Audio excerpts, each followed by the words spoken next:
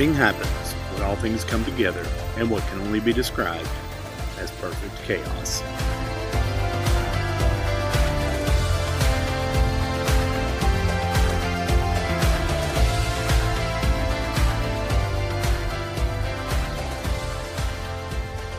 Hello, and welcome to episode 16 of the Perfect Chaos podcast.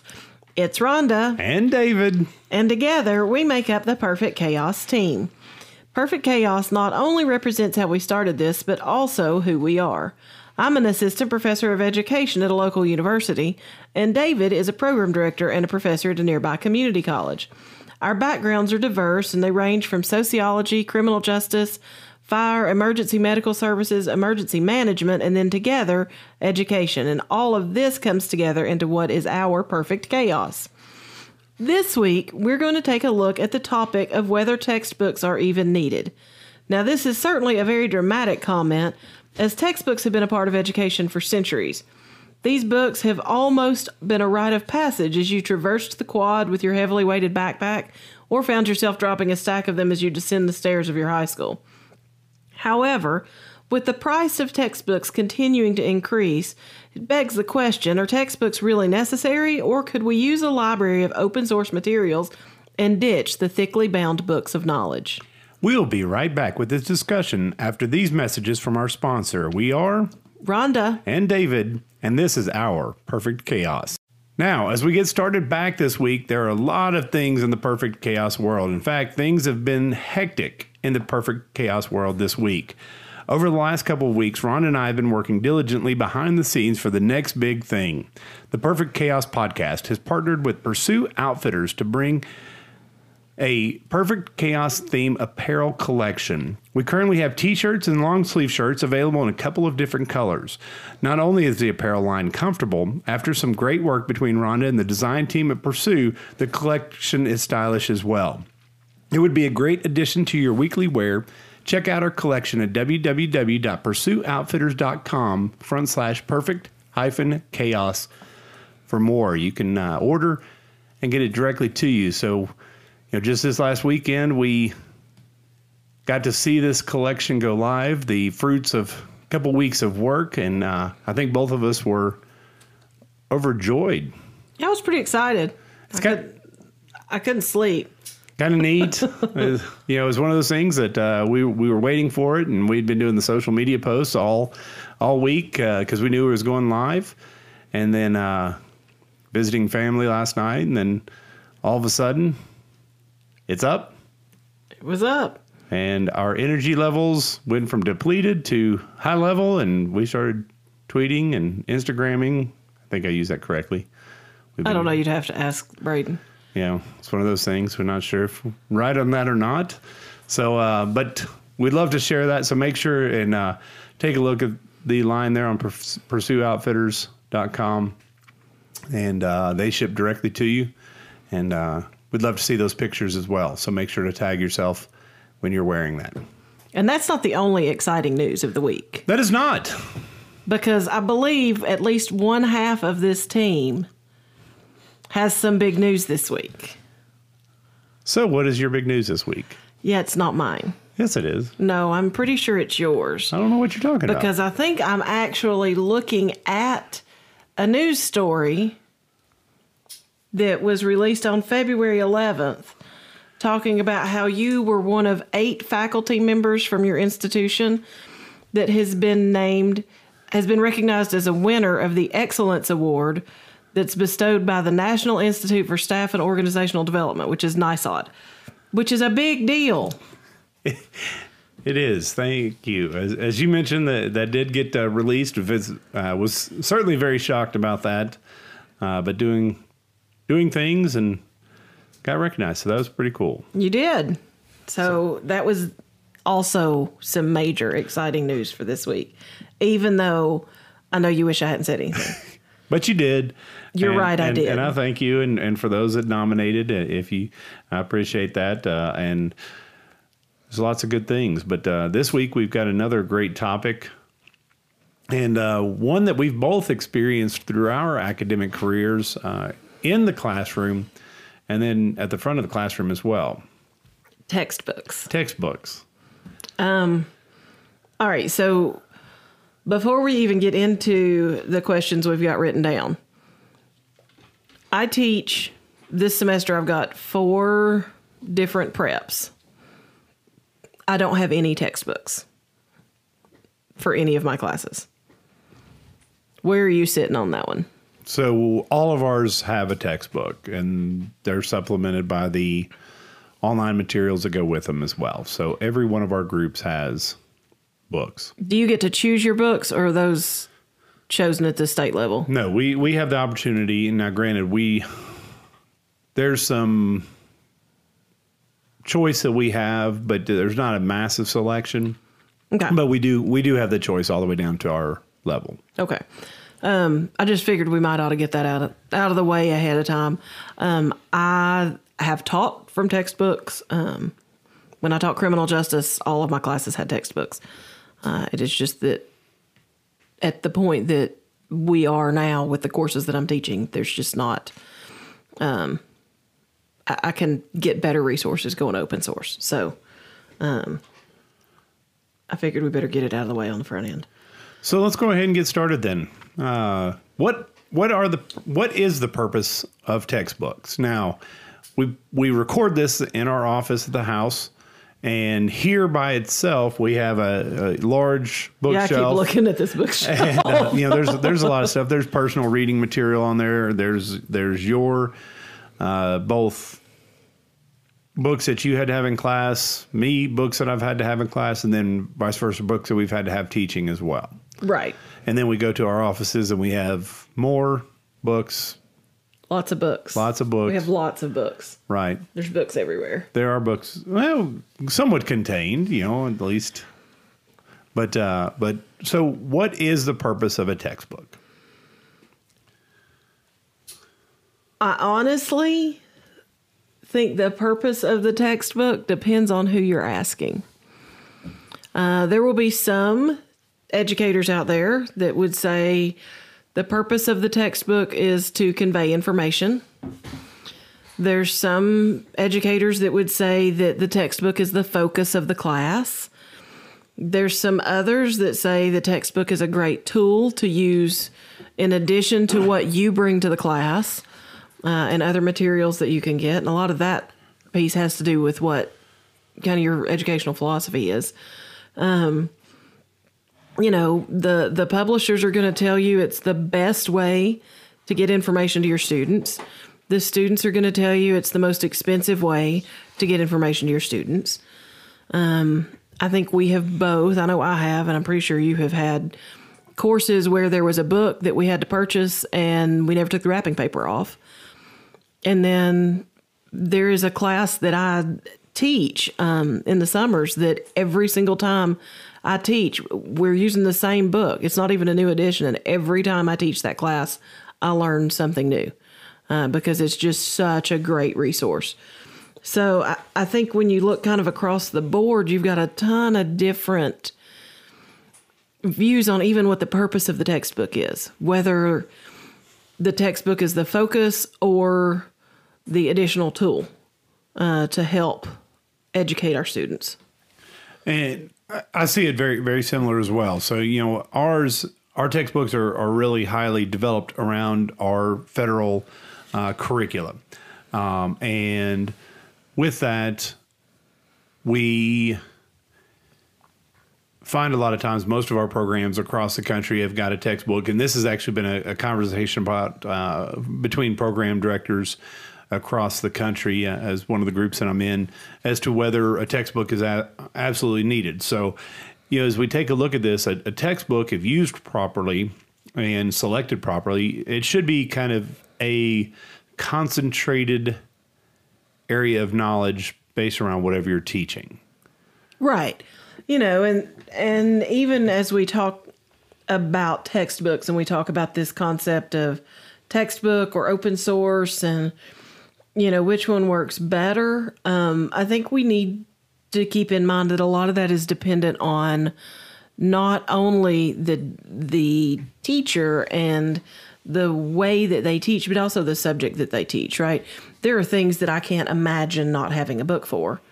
And I mean, I just told you, I don't have any books at all.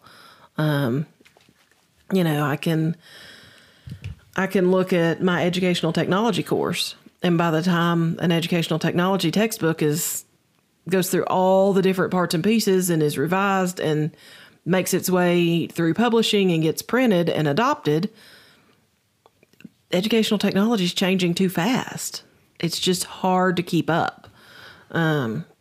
You know, so if I taught a lot of technology theory, I would probably utilize a textbook, but I don't teach a lot of technology theory. So for me, that particular one doesn't work. You know, on the flip side of that, I can't imagine taking an anatomy class without having a textbook. And so, as you mentioned, some of the material there is based on just how long it is. The body has been the body for quite a long period of time. And while there are certain things that do change and are updated as we get new and exciting information, because a new piece of technology comes out and allows us to view a function of a specific organ or whatever that we may not have understood very well. It's like the appendix is still one of the most hotly contested parts of the body. Is like, what is it? What did it do? What does it still do? Yeah, mine hotly contested its way on out. And exactly, right. But then technology in the other realms is, you know, from the addition of iPads to, you know, and how hot those come in and things were coming out, but yet now there's even more things that are coming out and about. And, you know, HoloLens, VR, mixed use, you know, we've kind of talked about those in here as well, that, you know, a textbook is not something that is written today. It's not a quick process. And gets published tomorrow. At all. Know, there's, you know, the editing process and the very different things. So we kind of got to go back almost to the point and look at when textbooks were originated, you know, because at one point in time, textbooks didn't exist either. Right. I mean, you got to think early, you didn't have many people that could read. We didn't have paper, you know, I mean, it's been something that has happened, you know, and kind of came onto the scene. I don't know, and maybe I will change my mind by the time we get to the end of this. I don't know that textbooks are going away. You know, I think this concept of writing down knowledge so that it can be passed on, whether that's in a textbook or, you know, even in like family history, things like that. I think that's a really important piece of what we should be doing. But it is very interesting to think about that, you know, if you think way back, you know, what was it? Rocky and Bullwinkle, get on the Wayback Machine. Wasn't that Rocky and Bullwinkle? I think it was. I think it was the Wayback Time Machine. You know, further than Throwback Thursday. But if you go way back and look at things, early on, we taught by doing, you know, with a lot of apprenticeships, things like that. So you didn't have a whole lot of textbooks. You didn't have a whole lot of people that could read. Well, and not only that, but you also had a very small population of people that were lawyers, a very small population of people that were doctors, a small population of people that were accountants, etc. Whereas, you know, many of them were in other areas, farms, etc. And so at that point in time, there wasn't a easy way to collaborate between here and New Jersey and California and Washington and Florida to write. So the process of writing a textbook would basically be at your institution, because a lot of this was built around those kind of regional institutions. Right. And they would write their own stuff down. And so they would have a theoretical textbook, but it was an individual like yourself that was in the classroom that was the expert, because the next expert was at the next university, you know, a couple hundred miles down the road. Right. Which was one of the reasons why, and, you know, we still see it a lot in higher ed, that there was a push to not hire your own graduates, is because you couldn't get kind of those opposing viewpoints, anything different. You were going to get the same thing. Now, it's still a push, but you stayed siloed in your own thought process, right. And there was no debate. So if you were to take your thoughts and go to, say, somewhere like Harvard, there'd be a differing viewpoint, and then you and that professor would be able to get together and maybe use the two differentiating viewpoints to then develop the next level of theory. Right. And, now you've got a lot of places. I know when I was doing undergrad, there were several courses I had where the book was something the professor wrote that was only sold for that class at that university. Kind of I'm going to pull from this book and I'm going to pull from this book and I'm going to, that kind of thing. Almost like the Reader's Digest condensed version is what we used to call them. So that what a textbook even looks like now has changed so drastically. I mean, I'm sitting here looking at this bookshelf that, no lie, I think the bookshelf's like almost 8 feet tall, something like that. It's huge. But I'm sitting here looking at it, and just the sheer differences in books that were used as textbooks. Anything from what we would consider to be traditional textbooks about criminal law to a text that was used in one of my undergraduate classes called The Road to Whatever. It's interesting to me how different the viewpoint of textbooks, how much it's changed, even in the past 20 or 30 years. So this is one of those conversations very similar to the difference between Encyclopedia Britannica and Wikipedia. Right. There's actually studies out there that have been done that shows Wikipedia actually is more valid and more up to date, more reliable than that of the Encyclopedia Britannica. Yet Encyclopedia Britannica is still considered the definitive source. Most academic institutions will tell you, you use Wikipedia for the resources and kind of go back to the, look at the references for a particular page versus the content. Because again, that content can be edited and updated, which helps it stay relevant quicker than a print encyclopedia series that, again, goes through that textbook process. And whereas that kind of introduces our next area, that Wikipedia is more of that open source versus the textbook. And by the way, you all should really see the this is where we need to be videoing because the facial expressions that I just got on that are great. And she's about to say she despises Wikipedia. And again, on a topic, I'm not a big fan of Wikipedia overall, but it does give a lot of information. It's just up to us to make sure that it's data driven and correct. Yes.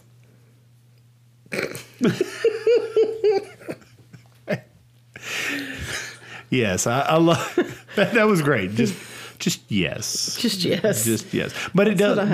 But I mean that does kind of open up that it textbook. Does. I don't necessarily think of Wikipedia as an open source. I think of Wikipedia as a database of sources. When I think open source materials, I'm thinking more things like JSTOR, things like ERIC databases. That's just two off the top of my head. But those open educational resources, they're free to use. Yes, I know JSTOR has a paid membership, but there are some things on there that are free. But even with articles, journal articles, publications, when I think of open source, especially to use in education, I want us to be real that we're not. There are some things that we're talking about that are going to come from other sources, but even if we're talking open source, for almost every subject, almost everything we're going to teach, it still needs to be a legitimate, preferably peer-reviewed source.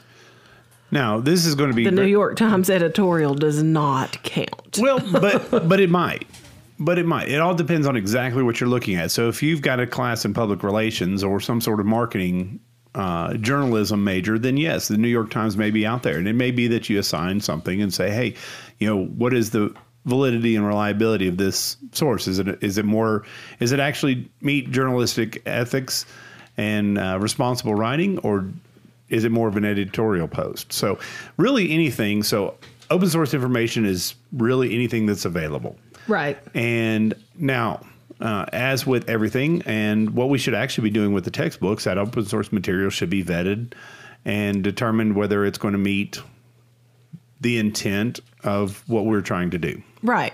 Which is why, as higher ed instructors, most of us have a lot of freedom to choose our own books for our courses.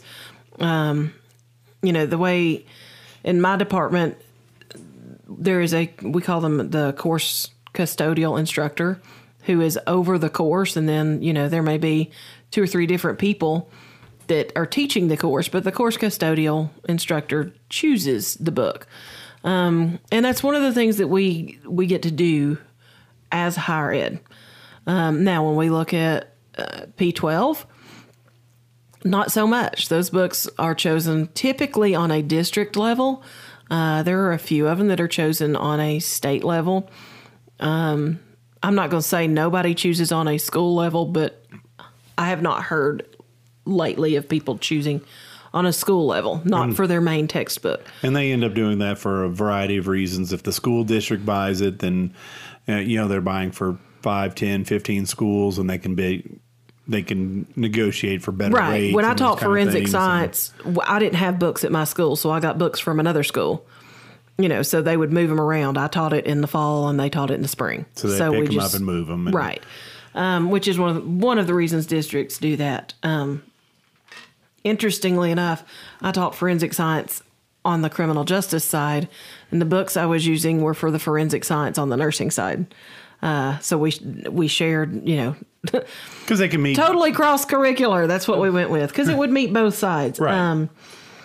But for a lot of our P12 partners and the people that we work with that we see all the time, they don't get that option to choose. In addition, and we've kind of already talked about it a little bit, textbooks are expensive. They are. And a lot of your school systems just don't have the money. I know we've seen our own kids have gone, most of their classes, there is a book, but it's an ebook, right? That's the new thing, is we'll do an ebook because it's less expensive because we don't actually have to print it. So they just have a login, that kind of thing. Which to me is kind of that in between an open source and a textbook. Right. It's not really open source, but it's also not really a textbook. I don't know. It's kind of it's a strange little middle piece.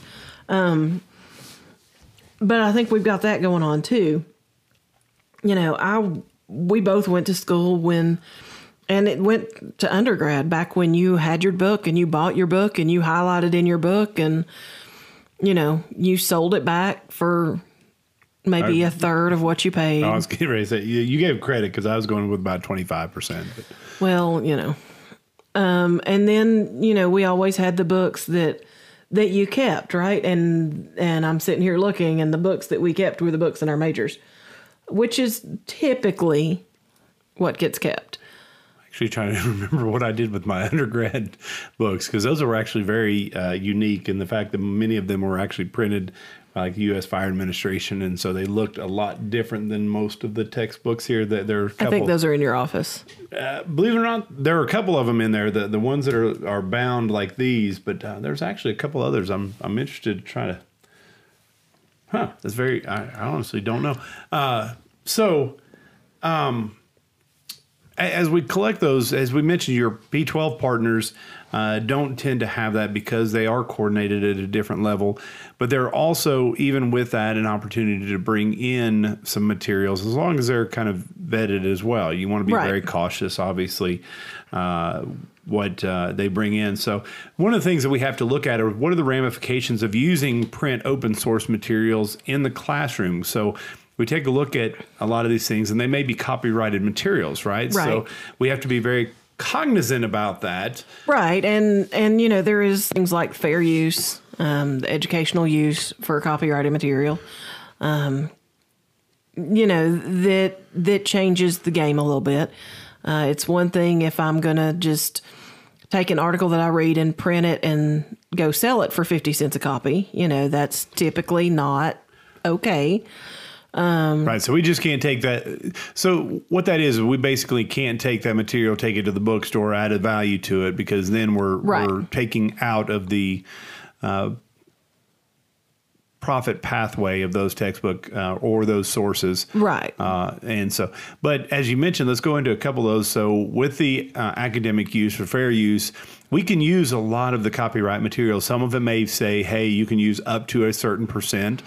But it gives you kind of license. If you're using it in the classroom, not for profit, then it's fair use. But even if they are copyright, we can actually go a little bit further and say, hey, there's something here that I really do like, and it would fit into my curriculum very well. If it doesn't meet one of those requirements, fair use or academic use, you can then turn around and request through the publisher, through the author itself, as to the ability to utilize that. Right. Which we actually did, believe it or not, going through our clothing line here recently. You produced the image. The first thing they did before they did anything with it is, who was the author? Do we have the ability to use this for the print of your apparel, right? And so that's kind of interesting. And all we had to do is, because you're the one that did that, yes, they could use it, which would be that same process. So you have somebody that comes up with something, and you turn around and read it or see it, as a graphic or something like that, and it says it can't be used unless approval is given. You send a message to that publisher or that author and say, hey, I'd like to use this, can I? And it and I think while we're talking about having print materials, let's break down kind of some pros and cons, right? So I love the digital world. I do. I operate well in the digital world. However, there are some things that I just need to put my hands on a piece of paper. The project we've been working on this weekend, we needed paper, lots of different colors of paper. She is infringing upon my tip of the week here, but we're going to go with it just a little bit. There are things when I go to put in grades, right? We keep grades in our LMS, but when I go to transfer them into where we put our final grades, I print it off and keep my paper copy. I am big on to-do lists on paper. There's just something about them. I'm also really big on certain study materials being on paper. Now, they can come from an online source, but I will print them out and make my notes. I like to make my notes on paper.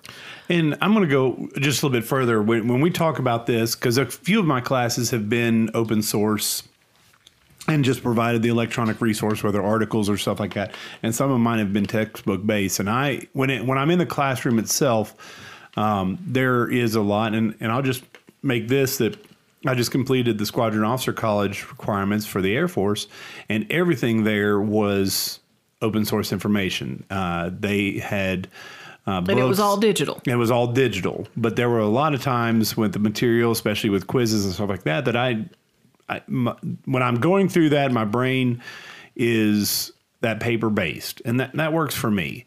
And there are some with our kids that it's better with paper based. And so I printed it out, and it may be that I knew exactly where it was. I had a stack of paper, and just like on our desk right now from our projects that we're working on, we know, and it may take us just a second to find, but we know that location where that information is. So that open source, and I've said it a lot, saying print materials, that open source can be the digital resources, be an audio, video, and I guess that's what I was trying to get at, is that we need to keep in mind that textbook or open source, either way, because you can be hard copy, you can be digital, you can be audio, So the difference is whether it's aligned with a textbook, that bound side in the electronic textbook or not.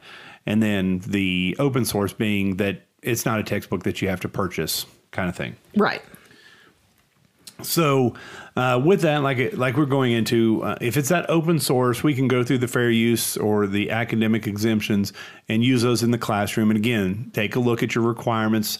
But with each one of those resources, it may be that you can use the whole thing without getting permission, and maybe up to 10% without permission. Right. Or you may just need to take a look and find out how you go, because there's clearinghouses that you can actually go to as well. Well, and sometimes it's also how you're going to use it, right? So, if you're going to use a document camera, Elmo is the one that we have. That's the one that a lot of people know, but there's a ton of them out there. But if you're going to use some kind of document camera to show a print material, that's one thing. If you're going to scan the print material and put it in the LMS, that's another thing. And if you're just going to copy the print material and hand it out, that's yet another thing. So when it's not enough just to look at, fair use, copyright, it's what is it giving you the ability to do? Because pretty much everything you can use a document scan or document camera with to put up on the board and show. When I taught criminal law, I used to put up pieces of Tennessee Code annotated. Nobody wants that as a textbook. Now, law schools have that as textbooks, so that's fine. They have law libraries that are very expansive, and they have these books from generation to generation. But that's not what I needed to deal with high schoolers. Right. And I needed one part of that. I needed one piece of... I really needed a piece of a piece to look at. When we look at things like the Constitution, we can pull it up, we can look at it, things like that. Anytime we're dealing with something like that, where we're just going to throw it up on the screen and not necessarily make it reproducible, we've pretty much got a fair game. Now, what's interesting is how some of this online learning that we've moved to, teaching through Zoom, right? So if I'm showing a document in Zoom and sharing it, and a student could then take a screenshot of it, how does that affect that copyright usage? So that's something to keep in mind too. So as we get into this, one of the things that I believe is important to take a look at is the fact, and we really kind of hit this one a little bit last week and going beyond the curriculas, does that textbook that you adopt, and we're just going to say English 101, does that textbook that you select mean that it's going to meet the standards that are required in English 101? My argument would be that if the textbook alone meets the standards, what do you need the teacher for? Exactly. And that's why I put that question in there. Because we take a look. I didn't know if you were baiting me, or you do that every now and then. Well, it really is a good question, though, because there's a lot of people that say, and ours are probably the closest between you and I, that, our textbooks are written basically around the education standards that come from the National Highway Traffic Safety Administration. They publish those standards and we are responsible for developing the curricula, but a lot of the textbooks are written along those same lines. We have the different modules that are tested on, and they're kind of built around that. And, if we were to take a look at those education standards, we can see those written in the textbook. And so the idea is, well, there's nothing, and I've actually had this discussion with a couple of teachers from my institution and from around, like, well, the two things about one of our levels is anatomy and physiology, and pathophysiology and pharmacology, three of the big areas. So, hey, do we look at not just this one textbook, but opening up to other textbooks and or bringing in additional materials? Because that one textbook meets a lot, but it doesn't necessarily meet the depth and breadth, and I love those two words, of the standards, right? Right. I mean, and you also, there is a lot to be said. A good textbook is an amazing tool. But the textbook is only as good as the day it was printed.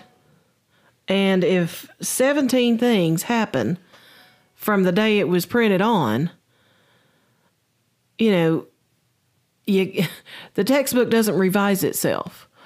And there are some things, 2 plus 2 is 4. 2 plus 2 has been 4 for a while, and I'm going to go out on a limb and say 2 plus 2 is going to stay 4 for a while. Don't ask me why, because I hate that question, because it is math, and 2 plus 2 is 4. We even asked a math professor that has his doctorate in mathematics why 2 plus 2 equals 4. And he said, because it's math. So I'm just putting that out there. That it's probably not going to change. But let's think about what you were just talking about, pharmacology, right? How many medications throughout history have come out? They were tested, they were working great for something, and then we realized, oh my gosh, they work even better for something different. Or, holy cow, we're 5 years out, and now we're seeing a side effect that we did not know. Perfect example, Phenergan, that most people know that you take when you're vomiting, nauseous, right? An antiemetic. Helps with those things, except that's not what it is. It's an antihistamine. Right. That's what it came out as. And then they figured out, now I don't know if it actually keeps you from throwing up or if it just puts you to sleep so you don't throw up. But either way, what is it prescribed for now? Not as an antihistamine. Right. Right? You look at, and that came out as a secondary use that has actually now become the primary use. You can look at Thalamed, which was popular a while back. It was an antiemetic that was given to cancer patients to keep them from throwing up. And it worked really, really well. And so they started giving it to pregnant mothers. And then we started having Thalamed babies born with severe deformities in their limbs. That's a pharmacology issue that popped up. Did the textbook say it? Well, not until it was revised. Well, and we have a personal example, and you took a medication that was designed for one thing, and your physician saw that it had off-label use for these other things, right? Mainly migraines, and prescribed it to you. And I went blind. And you went blind from acute angle closure glaucoma. It was a 23rd side effect ever recorded of that. And in the world. Believe it or not, then, about a year and a half, it was a couple of years after that, actually, when I went from the fire department to the teaching side, in which one of my students presented with that. And their professors at that time were talking, and I overheard it. And I'm like, hey, they must have been taking this medication. And lo and behold, it did. Right. So I do think it's important for us to acknowledge that textbooks have their place. I'm not anti-textbook. They do. I just think we have to recognize the limitations on a textbook. When we get past the limitation of cost, because holy cow, some of them are just really expensive. Which is our next one. I can remember, maybe not quite so far as we went earlier on the Wayback Machine, but when I went to undergrad, I can remember going to get my text for my music history class. And it was 2 books and a set of 15 cassette tapes. Yes, I'm that old. And it was almost $700. Well, and the first time I ever went... In the 90s. The first time I ever went, I went over to pick them up. I'd registered for classes. I went over to pick them up, not really having any knowledge of what happened. And I was expecting very similar to the high school. You went in, you got your books, and you walked out. And they're like, hey, it's this amount of... as I started picking them up, it was like, okay. I knew I had to buy the books, but I thought it was like going to Walden Books. Right. Or, $20, $30 bucks. The pre-Barnes & Noble. And it wasn't necessarily that. No, it was not. And then when I went through the paramedic program, granted it was 3 semesters, and each semester had their own breakdown. But basically, at the very beginning of that year, you bought all of the textbooks, and right. It was a 5-volume series for the primary thing. Then I had a pharmacology book, a cardiology book, and you're bringing home all those books. And now those are still sitting in my office, actually. And when they're like $900, and luckily there's pharmacology. That one is An actually the newer advanced edition. EMT. Yeah, those are the new editions that I brought home during COVID. But they're like, $900. And it's like, okay, Yep. So, I mean, I think there is something to be said. The textbook can give us some great information. Just like I'm a fan of going beyond the curricula, I think we have to go beyond the textbook. We do, because, if we take a look at, and that textbook is 5 years old, as you said, in some of your technology, educational technology side.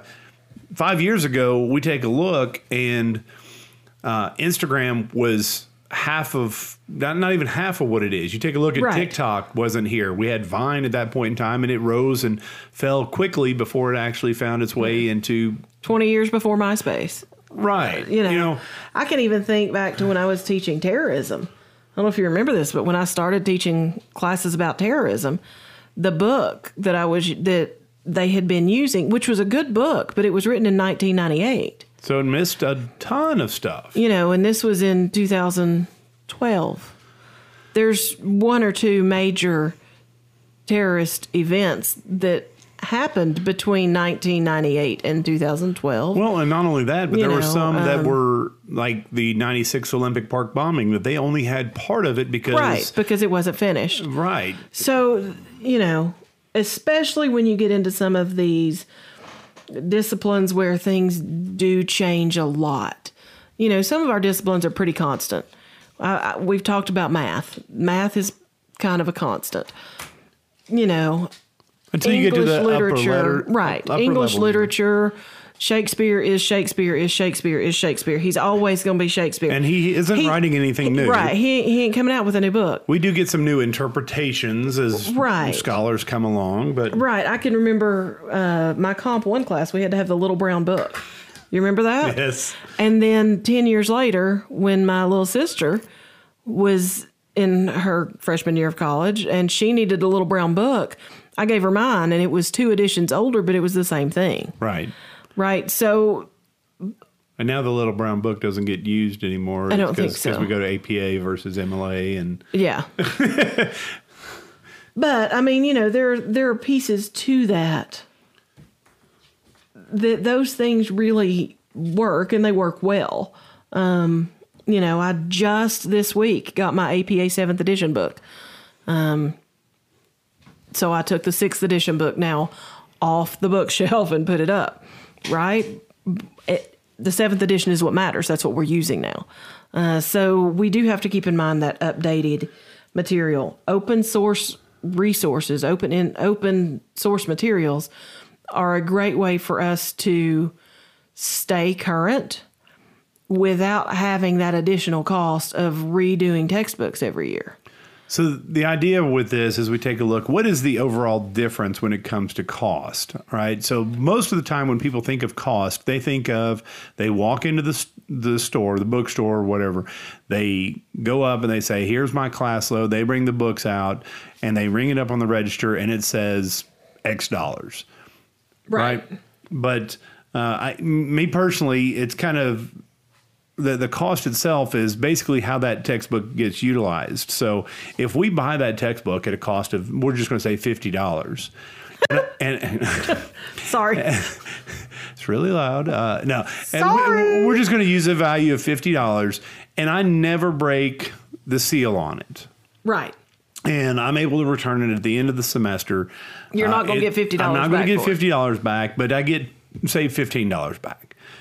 And so ultimately the cost of that book to me over that period of time was $35, but I never used it. That's a very high cost. Right. But if I have that textbook that's $50, I return it for that amount, I get my money back. Then I use it every day. I've got highlights. Well, you can't really highlight and get money back, but you know what I'm saying. Like Right. Every line in there is scrutinized, and you go through. Then my cost is relatively low versus that of open source material. As we've talked about, most of the open source material is going to be free, or we have access to, like you said, JSTOR. For us, Journal of American Medical Association, some of the different medical journals. But even with that, many of our institutions, if they're journals that we're using regularly, the library will have access to many of those. Right. So they're free resources, or at least, a member account that they may have that we require. Right. And I mean, you've got the things that you can get. I know I've talked about ISTE before, but so in my educational technology class, I use a ton of things that I get through my ISTE membership. Because that's kind of the most up-to-date thing in educational technology that I've found to use. So, yeah, there's a ton of that kind of stuff that's great to use as ancillary materials or depending on your course as your course materials. So the idea with that would be, is that cost, as you're taking a look, textbook or open source, take a look at that use. Are you going to be using it a lot? If so, and the student's going to get the material and get the information, then it may be worth that valuation. Or is another source that has a smaller cost or no cost going to be something that's higher? Well, and there's another cost too, besides just the purchase price. If you make the decision to use open source, you have to go find it. It takes me a ton more time to go find open source, make sure that none of my links have changed every semester. The ones that have DOIs, that's great, but not all of them do. So going and rechecking those links every semester, rechecking the videos that I use every semester to make sure that they're still there. There is a time component too. And in addition to that, researching and making sure they're valid and reliable, those kind of things. So yes, it's definitely a time cost on yourself, but that allows us to be the owners of our own content.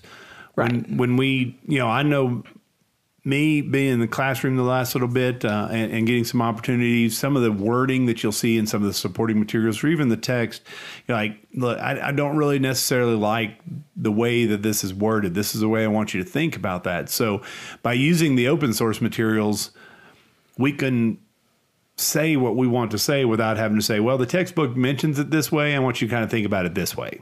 Right.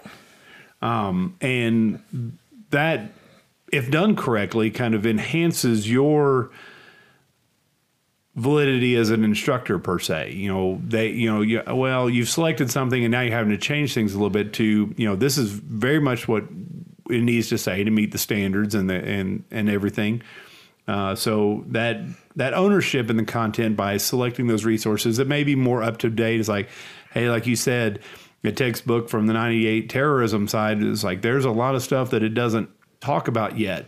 And so we're going to have to talk about this. And so by saying, hey, this is where we are textbook wise, we're going to utilize this because there's a tremendous amount of information. If you take a look, a lot of the techniques are the same. It's just how they're employed. And now we're going to supplement it with these other areas. Right. And you build that. I keep going back to the word, that ownership. You own the content. You kind of drive it where you want it to go. Right. But the one thing that you do lose by going to these open source is a lot of textbooks now, at least in my side, and I do know that there are some others. It's not just the textbook that's being written now. They try to drive and make it kind of a one-stop shop, which makes it easy for instructors, faculty members, because they have PowerPoints that are already built. They have quiz material that can be generated, or test questions that can be pulled from their test bank. They go out and build the scenarios that you may have to discuss. So one of the things that you lose per se by going to those open sources is kind of the supporting materials that come along with that textbook package. Right. And, I go back and forth on those supporting materials. I love supporting materials that allow students to interact with them.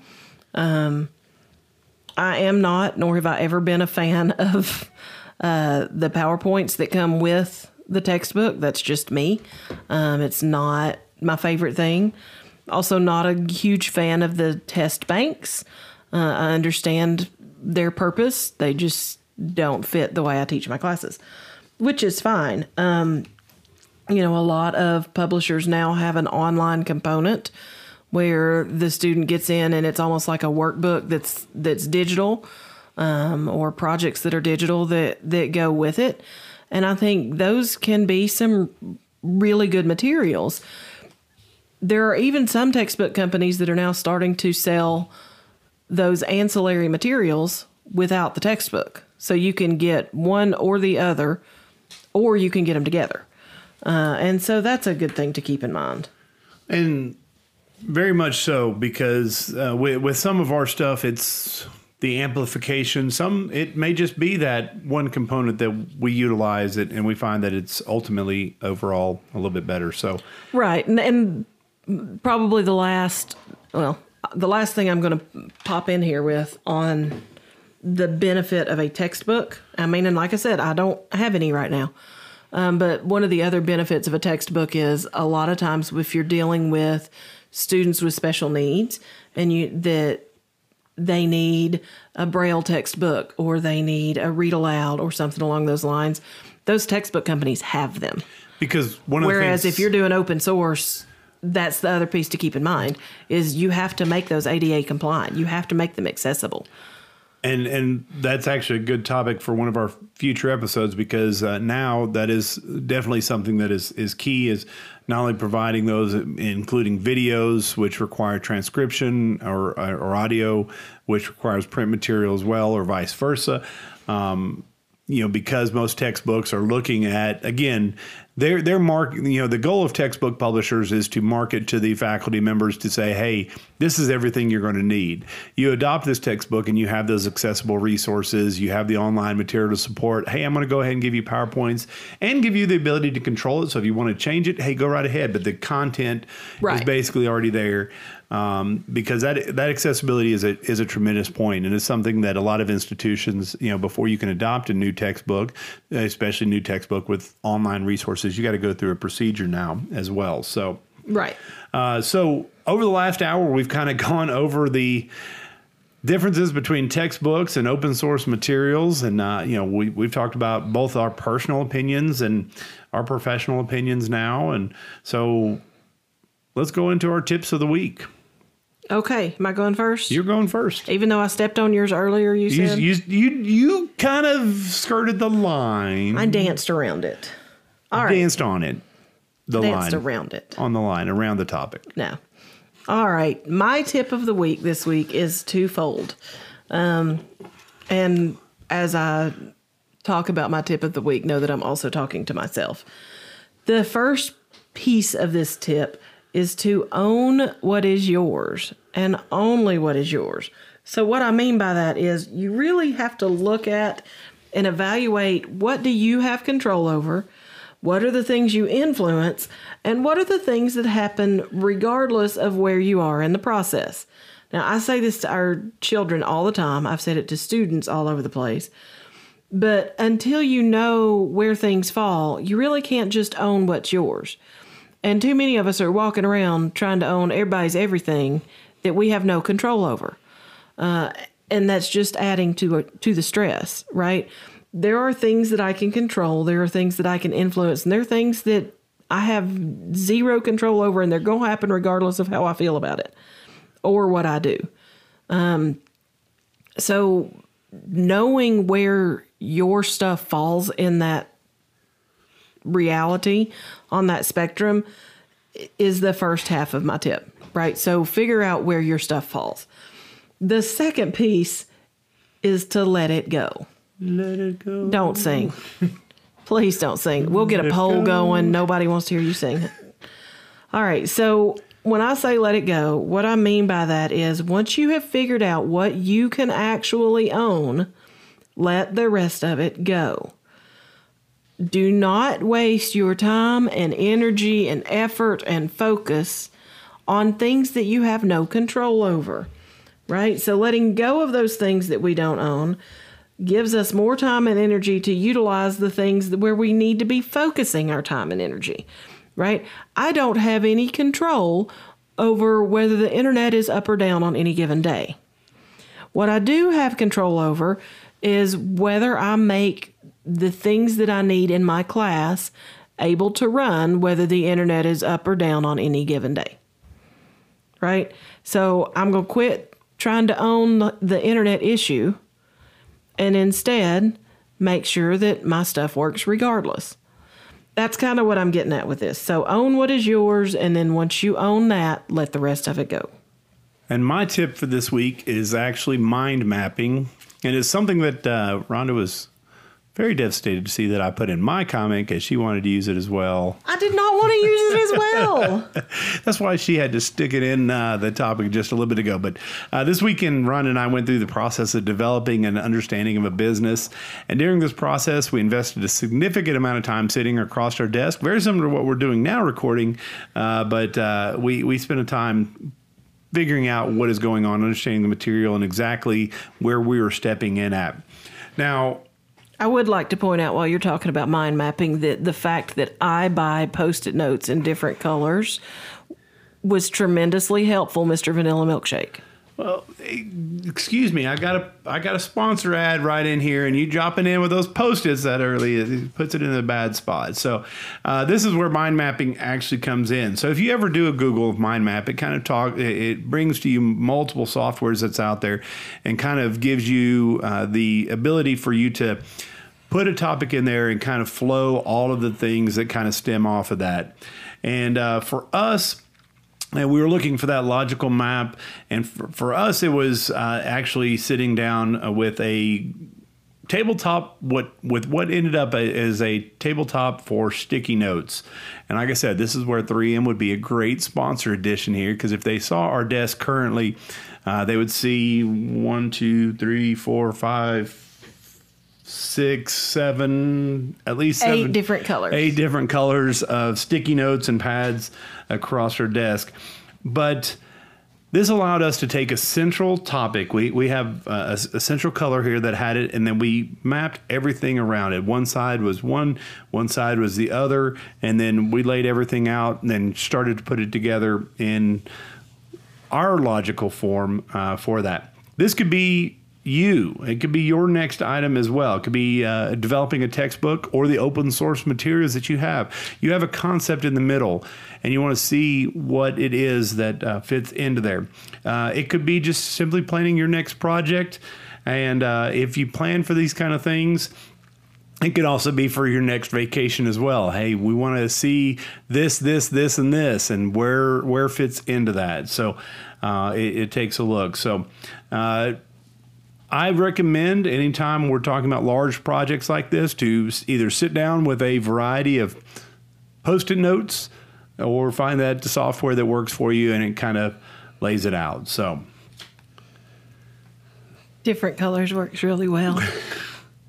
Whether you're doing it electronically or on the paper, you can get different colors. So before we conclude this week, though, we want to reiterate how excited we are and think you should be too to go see Pursuit Outfitters and find the latest Perfect Chaos gear. We have white and orange T-shirts, white and gray long sleeve shirts currently. We'll have more that are coming out and about, but we think that you all should check out that Perfect Chaos gear at pursuitoutfitters.com and send us your pictures on social media of what it looks like when it comes in. So we would love to see those on some of our different platforms. We want to see your perfect chaos. Yes. So as we conclude today, we'd always like to say that we look forward to recording these episodes and engaging with each of you.